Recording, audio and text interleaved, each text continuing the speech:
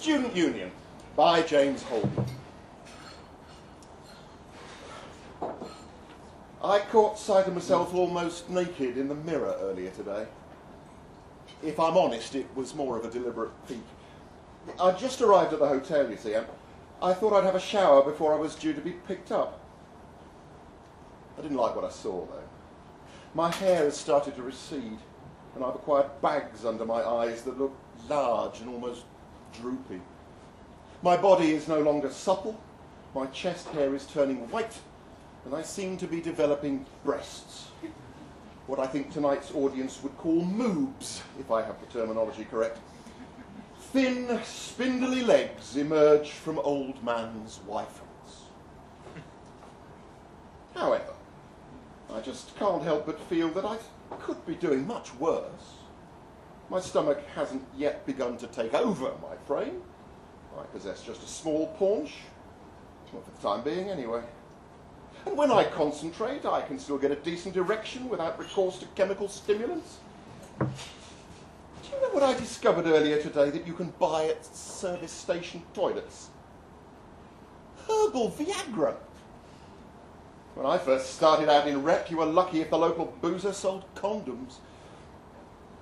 I met the entertainment liaison officer in the hotel reception at 7:30 as instructed. Natalie, she was called. Following the emails we had traded, I imagined her to be slim and pouty. Instead, she looked like the most joyless individual I've ever come across. She wore thick-rimmed glasses and a shapeless black turtleneck that looked designed to put the opposite sex off from making even the most cursory attempt to flirt. Welcome to Hull. She consulted her watch, her clipboard, and then her watch again. I've got a taxi waiting outside to take us to the Student Union. We spoke a little during the brief journey. I asked her what she was studying, and then I asked her if she used to watch Grange Hill. Oh yes, I used to really enjoy watching it. I was brought up in Harrogate. I used to think that all schools in cities were like that. Don't you think that sort of environment must be terribly distracting for the pupils? She said, earnestly. Well, I wasn't intimately involved with the research for the script, so although I did quite a lot of preparation and studying for my role. Were you a particular fan of Mr. Jones? I said, puffing out my chest slightly. She checked her watch and the clipboard before turning to face. I can't really say I remember you in it, to be honest. Maybe you were before my time. I'm sure that you must recognise me. I played the part of Mr. Jones, a history teacher, for 5 years. He represented a more liberal approach to education and had several notable clashes with Mr. Bronson. I had initially tried to play the role suggesting there was some sexual tension between my character and the headmistress, Mrs. McCluskey, but the producers hadn't been keen on my idea.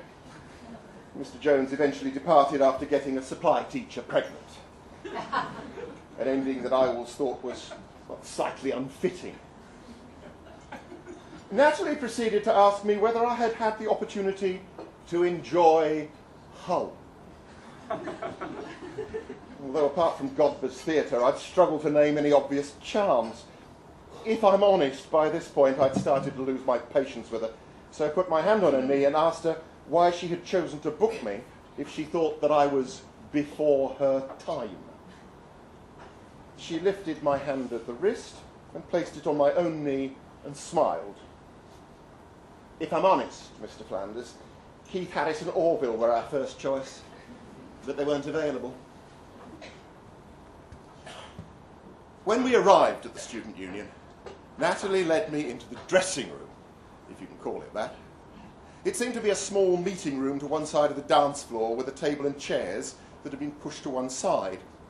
Breeze blocks had been painted a pale yellow colour, presumably to try and cheer the room up. But if I'm honest, the overall effect was more Guantanamo than Old Vic. Is there anything I can get you to drink, Mr. Flanders? Well, a pint would be nice. Bitter if you have any. She came back a few minutes later holding a couple of plastic glasses containing fizzy lager, each with a large, frothy head. I'm terribly sorry, but the bitter doesn't appear to be on tonight. All alcopops these days, I suppose. Tell me, how did you become the entertainment liaison officer? I nodded. Well, it's an elected post, but no one else seemed to put in nomination papers. Student apathy, eh? Well, not quite. The athletics union post was very hotly contested. And was the successful candidate as earnest as you? Well, the girl they elected, well, I'll put it this way, she's blonde with big, and she, well, there were rumours that she dispenses her favours easily. Not that I like to gossip. I see, I said, sitting forward. And will there be an opportunity to meet the rest of the student union team? She looked down at her watch. I don't think so. I'll come and collect you in 10 minutes. It would be great if you could perhaps shout at some of the students as they come in. Generally act like a teacher. I'm sure you know the kind of thing. I put my hand up. I'll stop you there, Natalie. You obviously don't remember my character. I was a much more liberal personality, and I don't think that the people here would appreciate it if I were to step at... You're meant to be a teacher. Just shout at them, yeah? She said, and walked out. This was the first time that I had performed at a student union disco. My agent has been struggling to get me work for a while, and I haven't really had a role on television since I played a cadaver on Waking the Dead. Apparently this is all the rage now. Minor celebrities from children's television or faded pop stars going around student unions to be leered at by drunken students. Mr. Bronson is very much in demand, so I'm told. We used to look forward to productions of Waiting for Godot or The Moody Blues when I was studying. But now it seems like it's all irony and taking the proverbial. Natalie got me to stand by the cloakroom just in front of the entrance to the main room. Loud music washing over me as the doors opened and closed. I was wearing a tweed jacket, a Grange Hill badge pinned to the lapel, and corduroy trousers with a shirt and tie. The university students filed past me, and I told them to behave or to be quiet or not to run in the corridors. People stood next to me and took pictures on their phones. Well, better than being ignored, I suppose. I don't know if you've ever been to a school disco, although it's far from my idea of a fun evening. The girls were damned attractive. It's like they flouted all the uniform rules you could possibly think of. Their skirt hems graced the tops of their thighs, and their blouses were open low to show off their cleavages. I did shout at one girl, who was rather large, that her skirt was too short. No one wants to see that much flesh as she had on display. If I'm honest, though, evenings like this were not how I saw myself when I was at RADA. After I'd finished my performance, which was distinctly out of Mr. Jones's character, I returned to my dressing room, where Natalie had deposited another 2 pints of frothy lager. My ears were ringing, perhaps not surprising, given that I had had to stand centre stage, escorted on by 2 girls who were again dressed in school uniform, and whose contribution to the evening can perhaps best be described as podium dancing. So grateful was I for some peace and quiet that I downed half the first pint and was just opening the packet of crisps that was going to have to substitute for my evening dinner when there was a knock at the door. "Come in," I said, expecting it to be the perpetually sour Natalie. Instead, a girl in school uniform stepped in. She was slightly taller than I was, possibly because of the high heels she was wearing. She had blonde hair that had been pulled into bunches, freckles that had been drawn onto her cheeks. Only the middle 2 buttons of her blouse were done up, revealing a flat, tanned stomach and a generous view of her breasts. "Hi, I'm a member of the Student Union Council. I'm responsible for athletics, but I wanted to come and say thank you on behalf of the students," she said, walking into the room with a swagger.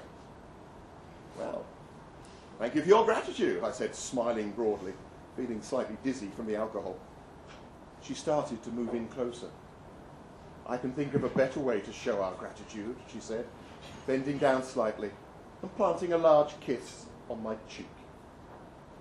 Suddenly, her mouth was on mine, and I slipped my arm around her waist, kissing her back deeply. Then there was a flash and a clicking noise next to us, and when I opened my eyes and turned round, there was a boy stood there with his phone in his hand. "What the—" I spluttered as she pulled away from me. She blew me a kiss before running off into the corridor. "I did it!" I could hear her shouting. "I said I'd get a snog with Mr. Bronson."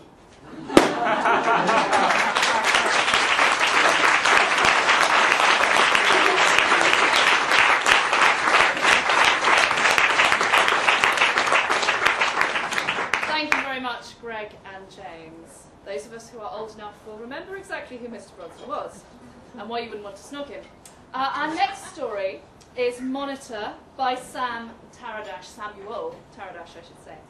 And it's a story which he has written. He's normally someone who produces live stories like ourselves.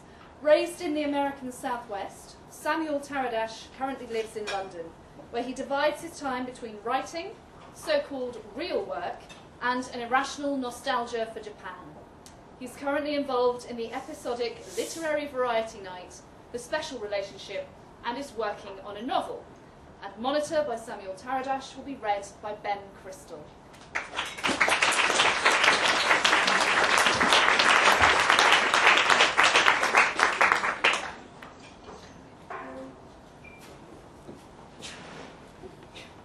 Monitor